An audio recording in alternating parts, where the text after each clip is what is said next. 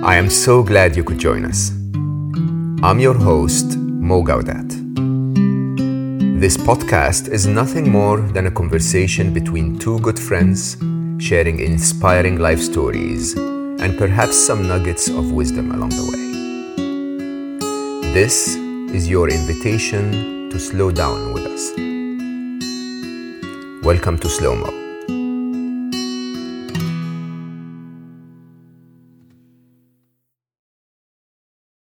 A few weeks ago, I received a message from a young man, Daniel Pilayes, on Instagram. And Daniel said, Mo, you constantly ask for guest recommendations on Slow Mo. I think you should host my sister. And I said, okay, sure, tell me about her. And here is what he wrote back. Mo, Kata is my younger sister. Kata is one of the most inspiring people in my life. Her journey, dedication, perseverance, positivity is truly admirable. And her testimony for sure will inspire thousands. Kata is Colombia's #1 top women's professional squash player. And she has obtained numerous athletic achievements, too many to count, as a matter of fact. Within the squash world, in the Pan American Games, World Games, doubles world championship, national tournaments, her talent and passion for squash provided her with the opportunity to play and study at Trinity University in the USA, where she won several tournaments and was the team captain.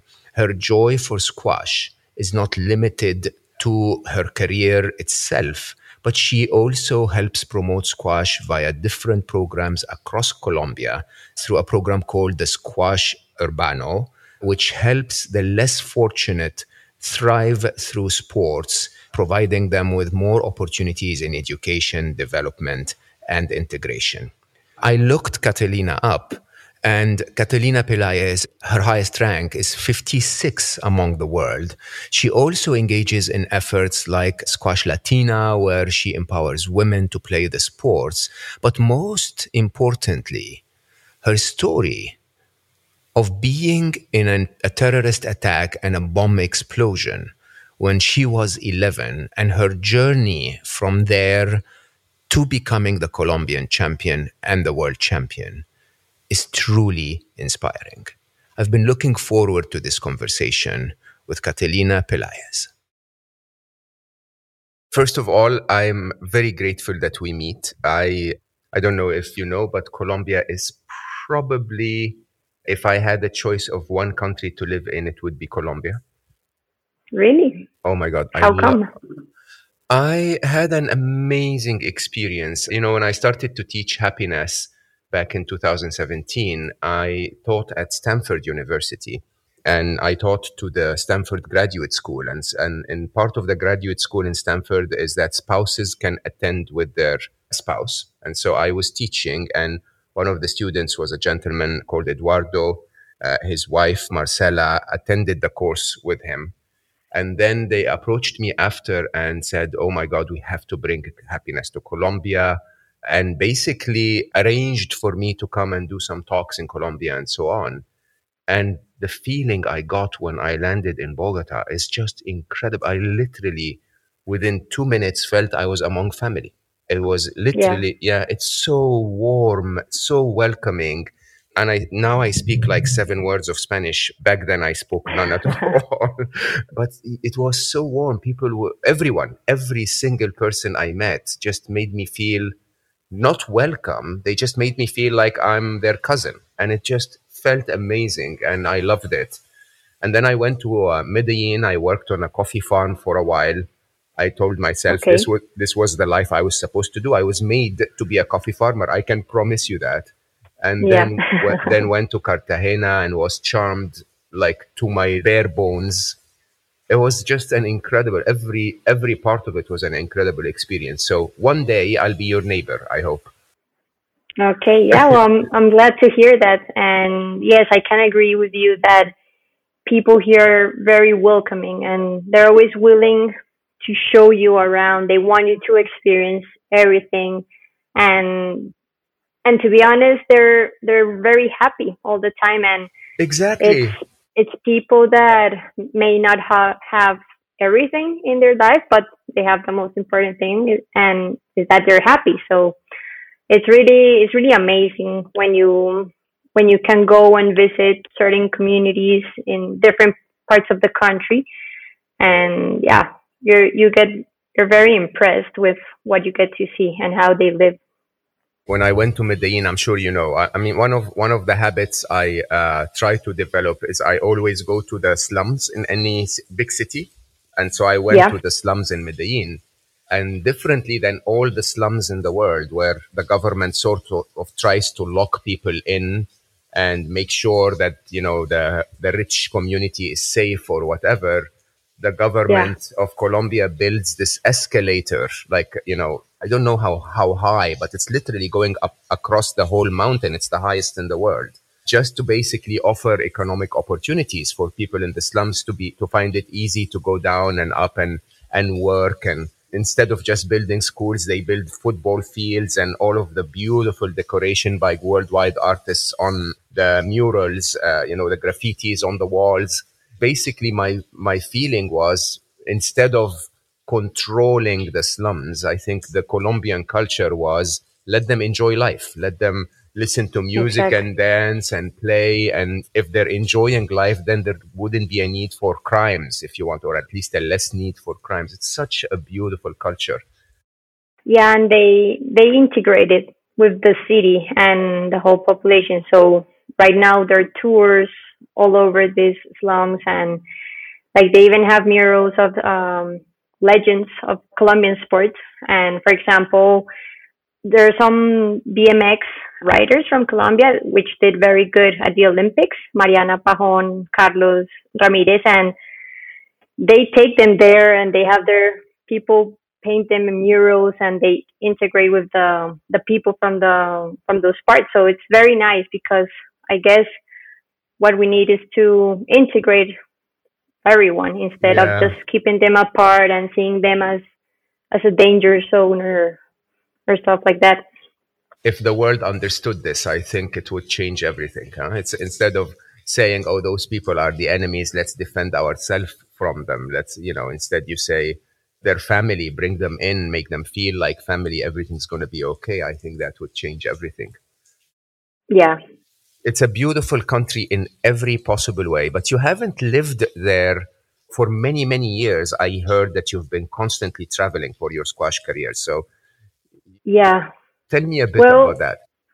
yeah, so I was born in Bogota, and as soon as I was born, we moved to Cali, Did you? and because my mom is from Cali, Cali, Colombia, no? Cali, Colombia, not California. All Yeah, right. no, Okay. no, no. That happens every time. No, Cali, Colombia, because Uh-huh. my mom is from Cali, my dad is from Bogota, and we lived my first 2 years in Cali, and then we moved back to Bogota. And since then, I like did my school here and started playing squash in Bogota. And afterwards, I ended up studying in the U.S. at Trinity College in Hartford, Connecticut for 4 years.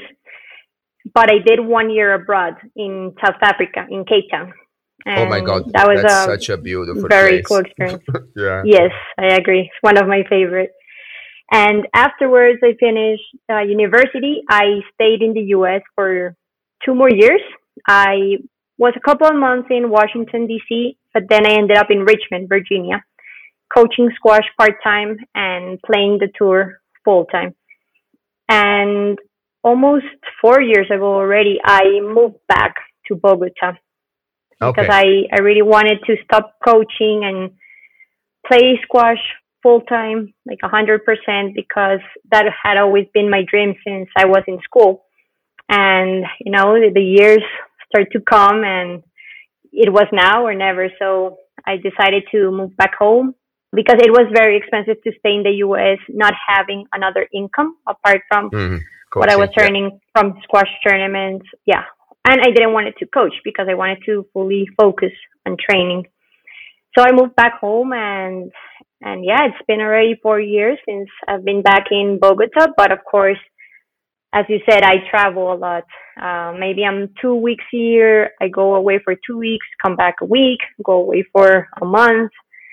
and so on. So it's a lot of traveling, but I like that when I come back, it's really home and I can rest and I can eat what I miss and be with my family, my friends. So it's always good to that where you go back to, after tournaments, you feel relaxed and you feel home.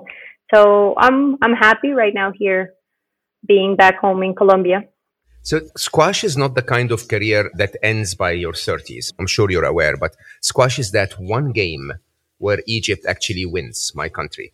So Yeah, yeah, we never understood why, but we're not jinxing it. So it's yeah, like, there is, if we did anything the Egyptian way, definitely we shouldn't win in squash. We're so, flowy and we just like to live life and we enjoy things and we're not disciplined in any way. We don't follow the rules, and squash requires discipline. And so I don't understand ever why we always win gold. I mean, like not always, but very often. very often, yes. And I actually used to play squash when I was younger and I loved it and until I got injured. But the question is, I think squash, at least for Egyptian players, doesn't end in your early 30s. You could probably play into your late 30s and still be a world champion, right? Yeah, yeah, I agree. Lately, I think in most of the sports, the age limit has been pushed up. And I mean, that's good. If your body is okay and your mind, like you can play until you're fed up or you're say like, okay, Wow. I'm done. Uh-huh. I'm done. But I mean, yeah, I know players that they're in their 37, 38 years old. There's even a friend from Australia and she's in her 40s and she's still like top 20 in the world. So, it really depends on your mindset and your body. Mm. And is this your intention? I mean, are you planning to play for a long, long, long time? Well, I want to, I'm 29 right now, turning 30 soon. And yeah, I mean, I really want to play, if I can, at least 5 more years. Because I feel, I mean, my squash career hasn't been smooth, but I mean, a lot of up and downs, a lot of injuries, but I still love it and I still want to play. I feel I can do more than what I have done. So I have some goals and some dreams in mind that I think that's what keeps pushing me to like continue after so many injuries. And yeah, so yeah, I want to play at least 5 more years if I can, of course.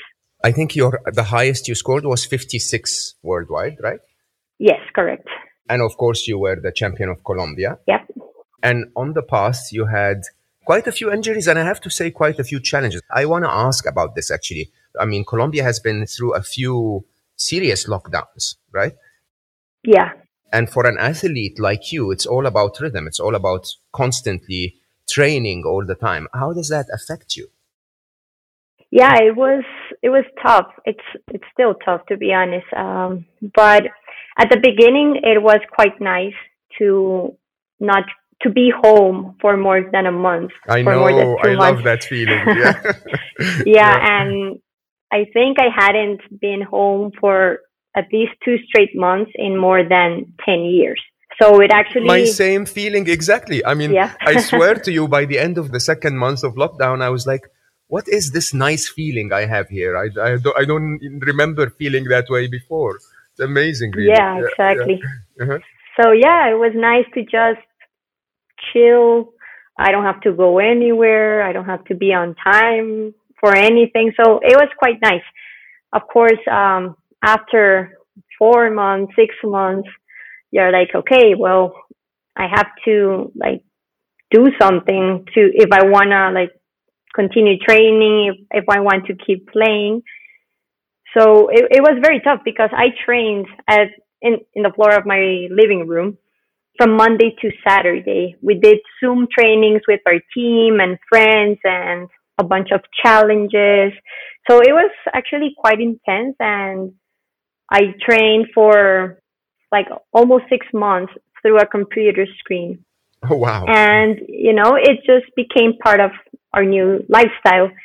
So it was okay, but of course it's not the same doing squats and jumps, everything like on the same place than like playing squash. You have to Yeah, move exactly. around, you have Yeah. to take longer distances, react. So it was, I mean, I felt strong with what I was doing, but of course, when I stepped on court, it was like, whoa, like what happened? What is this?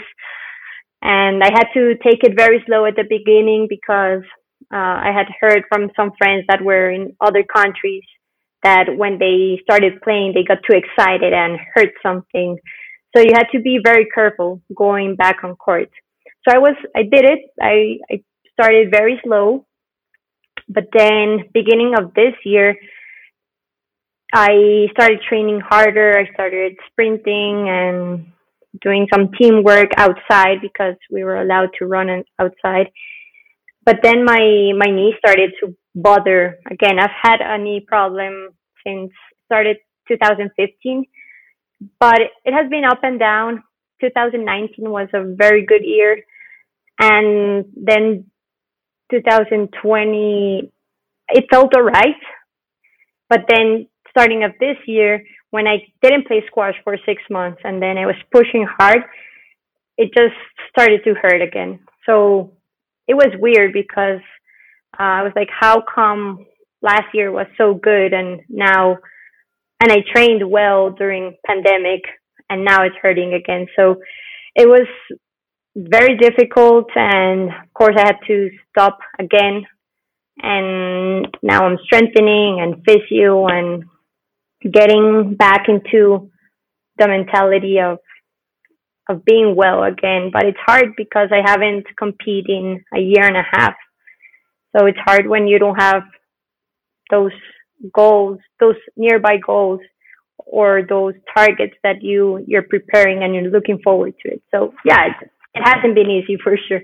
You're not a stranger to injuries. Your story is so inspiring. If you don't mind sharing a little bit about the way we got introduced is through your brother, Daniel, who reached out to me and wrote a very sweet message on Instagram and said, do you know Catalina? And I said, yeah, I know of her career, but do you know her story? And I said, no. And he basically told me about your terrorist attack when you were younger. And he said, would you like to host her on a snowmo? I was like, hell yeah. Uh, because this is very unusual. I mean, I have to say the resilience that you show through your life is quite inspiring, really. You were 11 and you were caught in a bomb attack, like an explosion in your squash club. Yeah, Tell correct. us about that. Yeah, so yeah, definitely I wasn't expecting that to have experienced something like that. I was 11. It was a Friday, February 7th, 2003. And I had been playing squash for 2 years already. So, I just wanted to get on court every day. I was very motivated and I liked it to go to the club to see my friends and play squash with them and then just run around the club. So I would spend a lot of hours, not just playing squash, but being at the club and doing other activities. So I remember this Friday, some of my school friends told me, "Let's come on, stay after school. We'll hang out, and then we'll go home." And I was like, thank you, but like I have to go train. I have to go play squash. So I went home. Then I went to the club, and I spent my entire afternoon playing squash with different people. We also used to play football on the hallways of the club with some friends, Uh-huh. and I don't know, just run around all day. And it was around 7:30 p.m. and I was gonna have dinner at the club. So I was by myself. My parents were not there. My brother was not there, and I ordered hamburger. And I started to eat the burger. Then my mom arrived to the club and she sat down with me. We were sitting on the fifth floor, which were the squash courts and the sports cafeteria. And suddenly my mom's phone rings and it was my brother, Daniel. So he told my mom if she could go and pick her up. He was not far from the club with some friends at a park. So my mom said, "Yeah, okay, hold on, I'll come get you." And she hung up and told me, "Well, Danielle, I have to go pick him up. Do you want to stay?" And I told her, "Yeah, I'll finish my dinner." And then my mom said, "Okay, so I'll go pick up Danielle and come back, and we'll pick you up and go home." I'm like, "All right, sounds good." So she left, and 30 minutes later, around 8 p.m., 8:05 p.m., I was signing the bill, and I don't remember anything. It was like I fainted. I don't know what happened. And after, I would say, 20 minutes, of course, this timing I gathered it afterwards, but after around 20 minutes, I woke up. I was laying down on the floor. I had rocks around me everywhere. There were cars on fire. Everything around me was on fire and destroyed. And I was so confused. I had little rocks inside my mouth. I woke up and I was sideways, and when I turned my head around, I could see all this mess, and I didn't understand anything. And somehow my squash bag and a friend's squash bag was hanging from a metal rod a couple meters above me. So my reaction was like, all right, I'm gonna get up and get my bag. But first of all, I couldn't reach. It was too high and I couldn't move. I was in pain. Like my whole body was in pain. It was very dark, but the fire was pretty close. So I felt like I was burning, and my right foot was really hurting. I felt like it was just hanging on my left shoulder, but I couldn't see much. So I was like, what happened? I thought I was dreaming. I thought I had fell asleep, like in front of a squash court while my mom came back for me. So I was so confused. But then I started, I was crying and screaming for help. And probably 15 minutes afterwards, I woke up. Finally, a guy replied to my voice, and he said, "Hold on, stay there. I'm coming for you." And I was just waiting there. Meanwhile, there was huge pieces of cement of all the building were just like falling constantly. And yeah, there was this very big one which I saw it coming, and I just did like this. I just moved a little bit and it just fell next to me. So I was very lucky it didn't fall on top of me. And finally, this guy found me and he picked me up. The only thing, I couldn't see his face. I just remember he had a yellow helmet, and he picked me up and carried me out of the club through the hotel entrance. So this club has two entrances, the main entrance through 7th Street and the hotel entrance through 5th Street, because it's a sports club, but it's also a business club, and it has restaurants. People have a lot of events and meetings there. So it's a combination of both sports and business club. So they took me out through the hotel entrance, and they hand me to another guy. They put me in the ambulance, and they asked me, what are your parents' cell phone numbers? What is your house number? To see if I was okay and to try to contact them, of course. So I was fully aware what was happening since I woke up. And I gave my mom's, my dad's cell phone number, my house number. And I remember there was a lady next to me on the ambulance, which she was from the 8th floor. This club has 12 floors.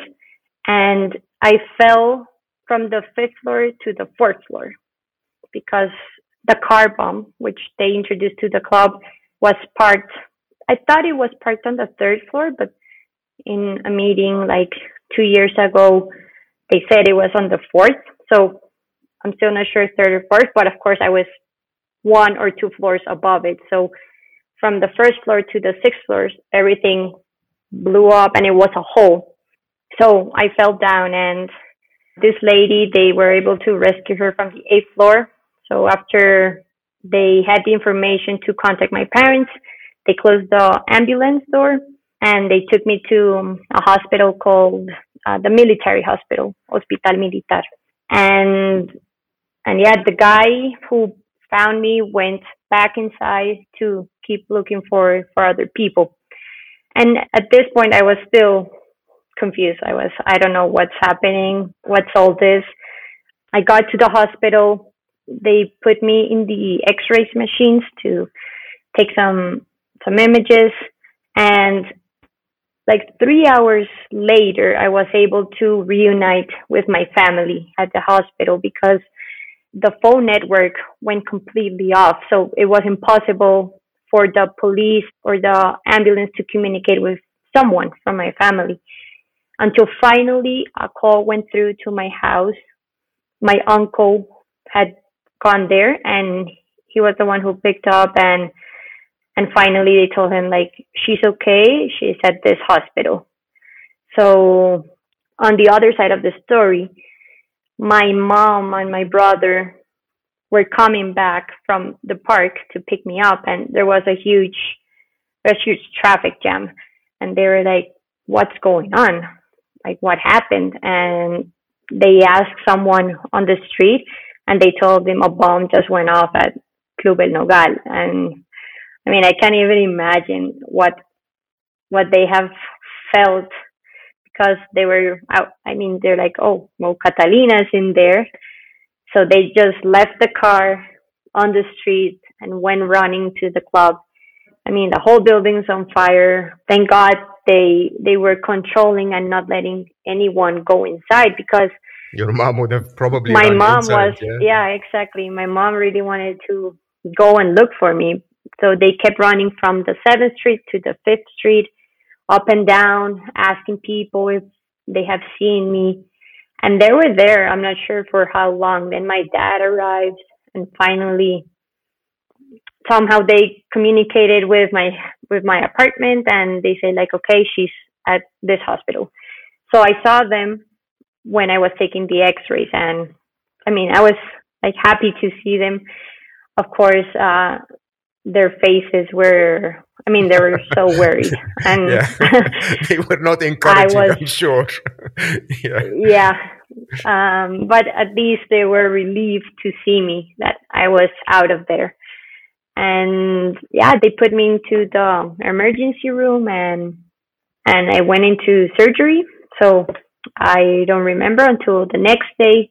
I woke up and I was still confused. I mean, woke up and my right leg I had a full cast from my torso, almost my hip. Yeah, from to my toe. I had a huge bandage on my left knee because I had a big cut that they had to keep it open for a couple of days to clean it because it was there was a huge risk it could get infected and then they would have to amputate my leg. I broke my humerus, so I had to pay plates, holding together my shoulder.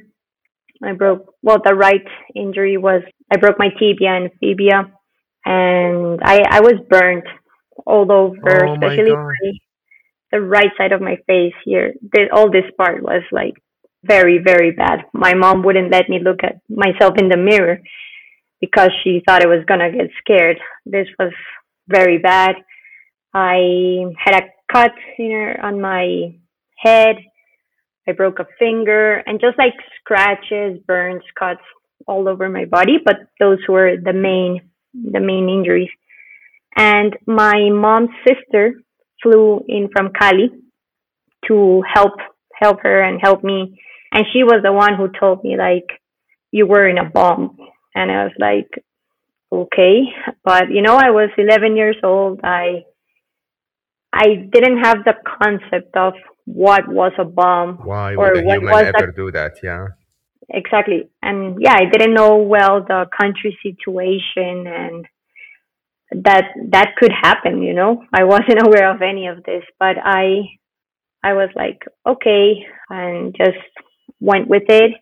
I was I mean, for, there were quite a few people that died in that explosion, if I remember, like tens of people, right? yeah, 42, 48 people that died, and more than 200 got injured. Because on a Friday, the club is packed. There were weddings, there were kids' parties, people having dinner at the gym, at the spa, playing sports. So there were a lot of people, and yeah, I know people who died, or parents, friends who passed away. A squash coach passed away. It was very, very hard, and some stories that people were found until the next day. So to be honest, I'm so grateful that they found me very quick, very fast. I mean, probably 40 minutes after the bomb went off, which is really fast. And yes, I had injuries, but not as severe as other people. So, how long did it take you to recover? I mean, at this age, with so many injuries, it must have been incredibly hard. Yeah, it was hard because as a kid, you always want to be outside, be with your friends, run around, be active. And I grew up being very active. So, yeah, it was very frustrating to lay down in a bed for 2 months. I was 10 days in the hospital, but then 2 months without walking, without going to school. And it took me 5 months and a half about to play squash again. But it was very frustrating to, I mean, there were moments where I was like, why does this have to happen to me? I just want to go and play squash. I want to play football, basketball, volleyball. I wanted to go to school. So it was tough, but my family was very supportive. They were there with me the whole time. One of my grandma from Cali, my mom's mom, came and stayed with me for 2 months or so, and my other grandma was visiting almost every day. I received letters from friends from school, from the squash community in general. I received letters from World Squash Federation and people from all over the world, which was pretty incredible and motivating to see all these messages.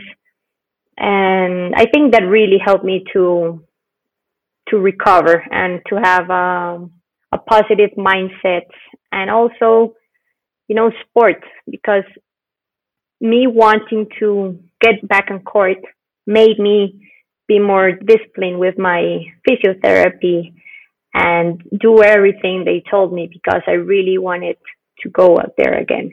So, Catalina, when I heard you say the story before, of course, I researched you when Daniel reached out. Yeah. I don't know if you realize this. A couple of weeks ago, I spoke to Ed Jackson, who was a professional rugby player who broke his neck. He was paralyzed from the neck down. And again, his recovery story was incredible. And I spoke to Sophie Elwes, who was actually still wheelchaired, again, fell from a very small height.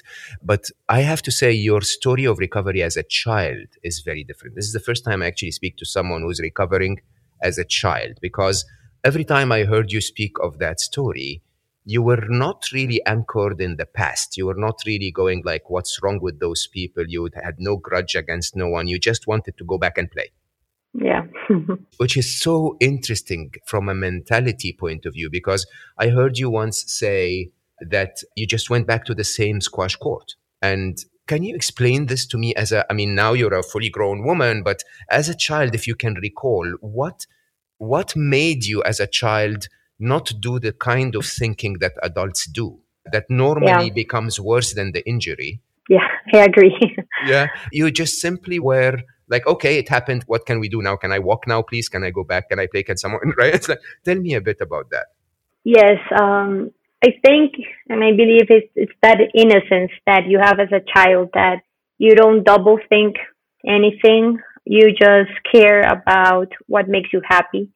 And it's similar. I heard the podcast of the doctor that grew up in the war and was able Wahid. to move on. Yes, Wahid. Amazing And human being. you asked the similar questions because he grew up in a refugee camp with war all around him.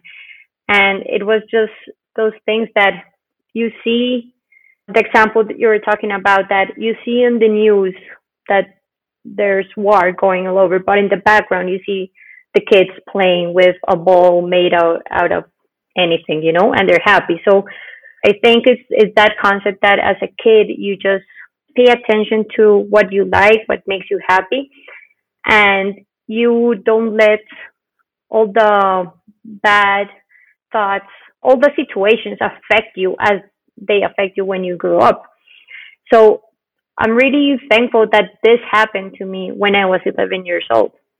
I think it would have been a different story if it happened to me at my 20s, or even when you're a teenager. And I feel that made it easier for me to say, like, okay, I don't understand what's happening in my country. I don't understand that I was in a bomb explosion caused by a terrorist attack, but I just want to get better. It was kind of that mentality. And yeah, and I say sport was a huge sport, and friends and family, they were all huge parts of my recovery. And I was just thinking of, I want to go back to play squash. I want to go back to play football. So there were a lot of more positive and motivating thoughts than negative. Of course, I had some thoughts that I was like, why? Like, why do I have to live through this? Like, why, when I was starting to play with squash, I have to be interrupted by this, because I was going to go to my first South American tournament that year. And of course, because of the injuries, I couldn't go. But yeah, I think it's that innocence that you have as a child. And I loved my sport too much that it was greater my willing to go back and play. And Nogal was my club. So, it's like I didn't even thought of going somewhere else to play squash. I was like, all right, yes, this happened. And it was a little scary going back at the club, because I went back while they were reconstructing it. Because I felt that was going to help me to go back to the club easier afterwards, because there's a lot of people who didn't go back to the club. And I just wanted to continue playing squash, and that was my club. So I went in, and since I was young, I got a lot of interviews. And I mean, I was a very quiet person, and I still feel I'm not I am social and I talk, but it wouldn't be your first impression when you meet me, maybe. I'm like you. I'm like you. Yeah. If you leave me alone, I'll talk again in 2078. So that's. So yeah, I guess all these interviews helped me to talk about it, and it just got easier every time to talk about it, and I've been telling this story for 18 years. So of course every time I tell it brings memory back, and yeah, every time I grow older, I started looking at it in a different way, because you have more information of what happened. And it's crazy that it has affected me more being older than it did mentally. Is that true? I'm talking mentally. So you can still think about it now and get some of the feelings that the adults then got? Yes, because 3 years ago, when Colombia was doing the peace treaty and the vote of finishing war, the guerrilla, I was in the US, in Richmond, Virginia, and I couldn't vote for the yes or no because I was away. But my thought is that I would have voted for yes, because if we have a slight chance of starting peace in Colombia, which has been a country that has been in war for like 60 years. Why not take that opportunity? And I was amazed because the country was divided. It was almost 50-50 for yes, 50 for no. But all the people, or most of the people who said yes, were people that had lived the conflict, the terrorists, either themselves or their family. I felt that those who said yes were looking to the future, those who said no were looking to the past. It was really such an interesting thought experiment when you think about it. The ones that were saying, my life can improve if we do this and we live in peace going forward, said yes. The ones that basically were saying, how can we forgive all of what happened, were saying no. And it's a no-brainer for me. It's like, okay, so forgiveness is not for them. Forgiveness is for you. You're forgiving so that you can move forward and have a better life. And to me, again, it's that mentality of, no, I want to sit in this ditch and hate my life and hate the other person. And, I'm never going to let it go. And I don't mind if more people die, but I'm not going to let go of the past. I think that's a strange mentality, if you ask me. Yeah, I agree with you. So that's why I was so impressed that so many people voted for the no.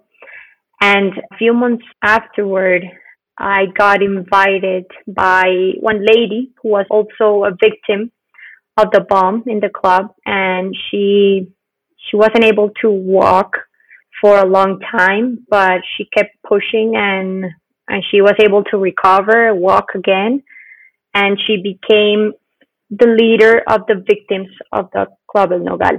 And she was involved with the peace treaty in Cuba.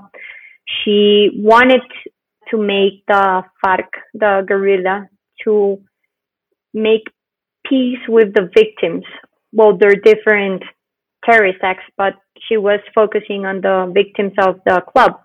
So she organized a meeting, and it was part of this project that was based on truth, reconciliation, and forgiveness between the terrorists and the victims. So she called me one day, very surprising call, and I would like to invite you to this event. And she said, I'll tell you the location afterwards, but I just need to know if you're willing. And I said, yeah, I'm willing to go. And when I hung up, I was so nervous because I would have never imagined that I was going to be face to face with the people who did the terrorist attack and that have created huge conflicts for the country. So I was very nervous. And then I thought it was going to be like, okay, in a week, in 2 weeks. And she told me, no, it's tomorrow. And then I was so nervous. I was parked at that time. And I even left the car keys inside the car because my mind was like so amazed. I don't know where I was. And I was so nervous and said like, okay, I said yes. And because I feel it could be a good closure for what they've done and for all this, a part of my life. So I said like, okay, yes, it's going to be tough and I don't know what to expect, but I feel I have to go and I want to go.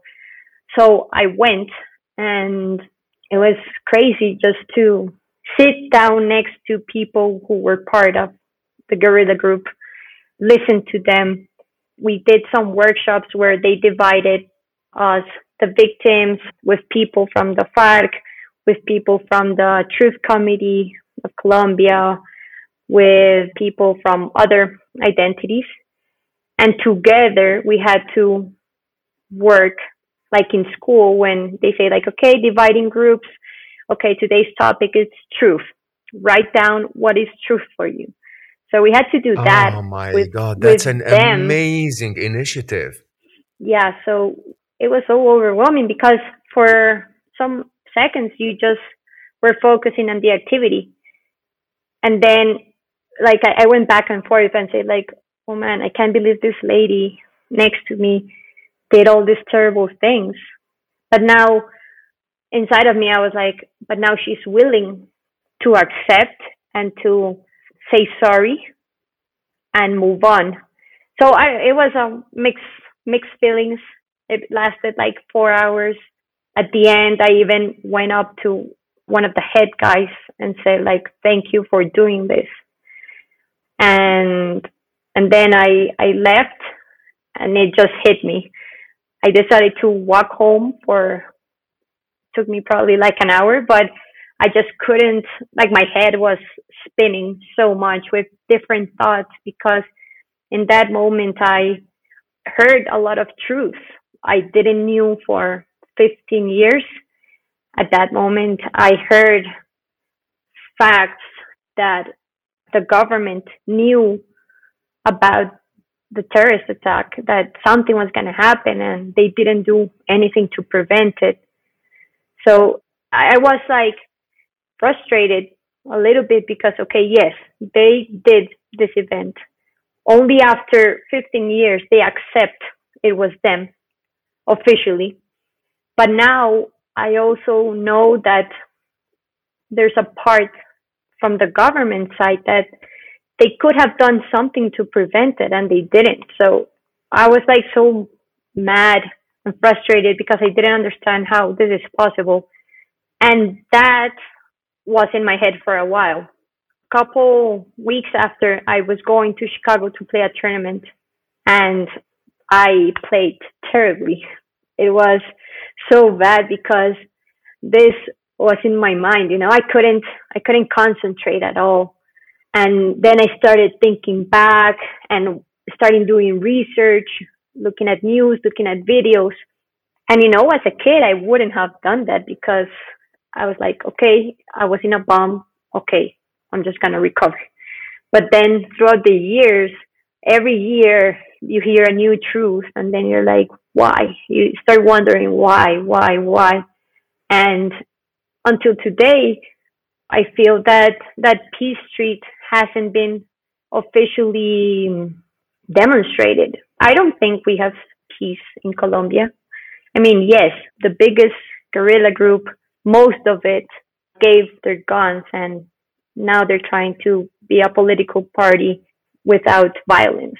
But the rest is still out there. So it's been hard this past years, because you know more and you understand more. I think that complicates everything. And it's been up and down. But I mean, right now, after that meeting, I was struggling mentally with that for a while, and I couldn't concentrate with my sport. But now I'm okay. And I mean, once in a while, when you hear news about that topic, I start thinking about it again. But it's not a thing I think about every day, and I just have to live with it. I'm a huge fan of switching off the news, by the way, because whatever you hear today doesn't change anything from the past. So can I ask you the most difficult question ever? If I gave you a chance to go back 18 years and erase that event as if it has never happened, erase it, and erase everything that came as a result. Erase the cost, erase your grandma visiting you every day, your other grandma sitting, for a couple of months with you, going back to the club when it was in construction. If you remember the movie Sliding Doors, imagine that this didn't happen and you just continued with your life. Would you go back and erase it? That's a very tough question. I mean, I don't think I can fully say yes or no, because in some aspects, I would say yes, I would like to erase it, because people would have not died. Maybe the country would have had a different turn in that situation, in the violent situation. My body wouldn't have been as injured and affected, because those injuries have changed my body in some ways. So could I have had a better squash career with less injuries? I don't know. But I think basically I would say yes, for thinking about the sufferment of the people that died, the families who had to suffer after that. But in the other hand, I would say no, because it really helped me to be stronger and to be the person who I am, and to have that mentality that no matter how hard life pushes you down and life beats you up, there's always a way to overcome those situations and to be better. It taught me so much that I think I would have been a totally different person if I just erased that event. So, I mean, it's hard to say like I got good out of such a bad experience, but it's true because in the moments of sufferment and the hard times that you live are almost always times that you learn the most from yourself, from others. And I think that's a quality that not everyone gets the chance to have, and they can never imagine. If you haven't lived something like that, you can never imagine how is it. So it's tough. I mean, yes, I would erase it for some things, but no for others. First of all, these are true words of wisdom, what you just said. What I've seen you say here, or what I heard you say here, is a very interesting mix of wisdom and compassion, which I have to say is the first time this question is answered this way for me. You basically were saying, from a point of view of wisdom, this is what made me who I am. It made me stronger.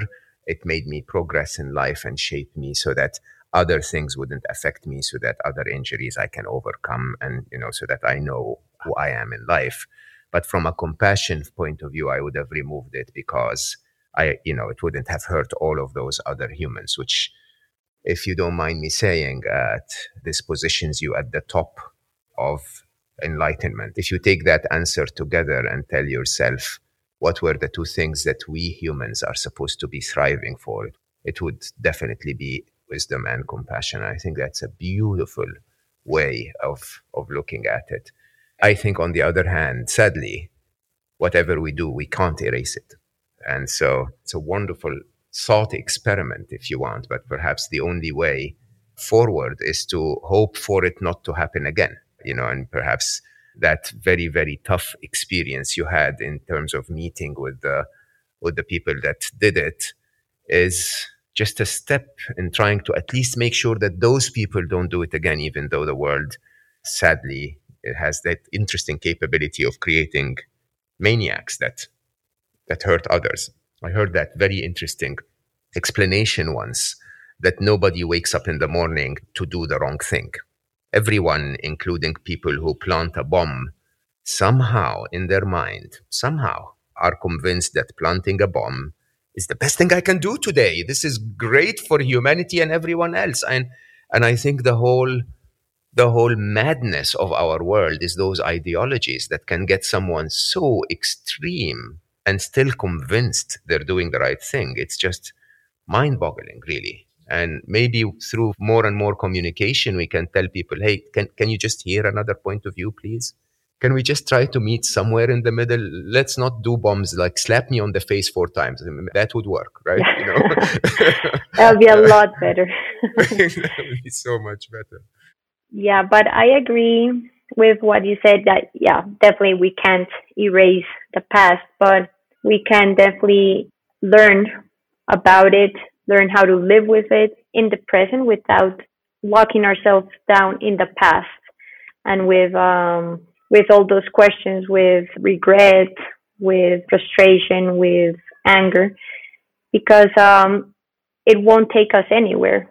If you're stuck in the past, you're not living your life in the present, and it's not going to lead you to a better future if you stay there.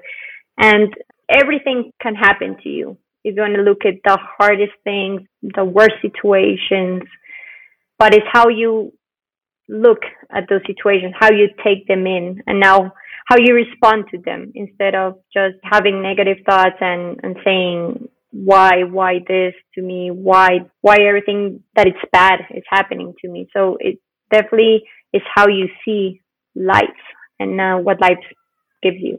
100%. So what's next? When do we celebrate and say you've achieved your dream? I don't know. I think it's a long journey still. And as I grow older, I feel more that it's not the destination, but the journey that counts and that makes you happy, because the result is not always what you want or what you have dreamed, what you expect with everything that you have done, that you have prepared.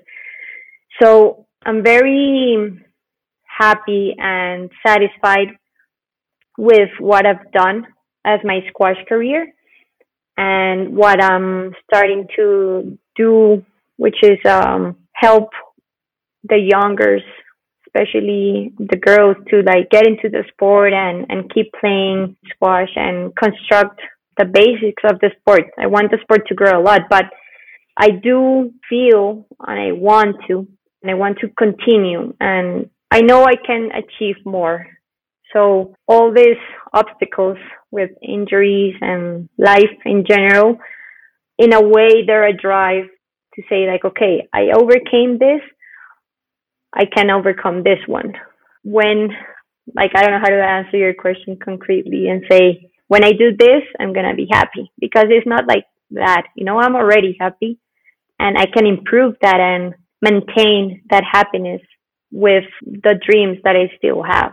So it's just refocusing, getting back on the mindset, and listening to my body. What a wise young woman. I think you taught so many of us so much today. Have you had the chance to listen to Peter Rennert? Peter is a very good friend who played tennis professionally. Yes, I did. Yeah, and his Telos, the effortless life operating system, which is really, really exactly what you're saying here. It's like my body is saying, I'm a little off balance and I need to show the self-love for my body to recover, because when that is the case, then I'll do better. And I think that's quite a wise thing to do. It's not about the result. I think you've done really well already, but it's more about the journey. I think that's an incredible way of looking at it. On that game where you're going to be ranking higher than 56, I'm going to be there, and I'm going to be cheering with my 7 words of Spanish. And I wish you all the luck in the world, all the progress that you can ever achieve. And I hope that you will do that. Much. You will do that all the time with happiness and contentment for what you are, for what you showed us today. No more injuries, though, Catalina. Let's just. I have also learned that I have to be a little more settled. Okay. Don't go off on an adventure when next week you have a tournament. So I'm learning to be more responsible with that. I think there is an amount of energy that is with you that is a little higher than the average human being. So yeah, maybe. Let's direct that energy to the right place. Yes. Remember, I think of all of the wise things you said today, the idea of being the best player you can be. I say that all the time. I think this is your life's purpose. Your life's purpose is to be the best player you can be. It's as simple as that. Yes, I agree. And you know what? If the avatar you've been given has a slightly weaker knee, then let's be the best that this avatar can be. And I think that really, to me, this simplifies life so much. It makes everything so clear. There are things I can control, things I cannot. Exactly. And whatever it is that is not within my control, yes, determines some of my final results on the journey. But you know what? It doesn't actually matter at all as long as I do the best that I can with the journey. And I think that's really what you taught us today. Yeah, thank you. I found the quote that I wanted to say, is life is 10% what happens to you and 90% how you respond to it. Catalina, I'm so glad I met you. Give Daniel a big hug for introducing us. I will. It's been a wonderful and fascinating conversation. I think for all of you listening, maybe it's a good opportunity to pause now and reflect a little bit, because I know all of us go through some difficulties through life, but very few of us go through a bomb explosion when we're 11, and see how Catalina took that and came where she arrived just by a true wise approach, a wisdom to looking at life, and attempt to constantly be the best player she can be. I'm very grateful that you give me the opportunity to meet so many amazing and wonderful people from all over the world. Today, I even loved Colombia more.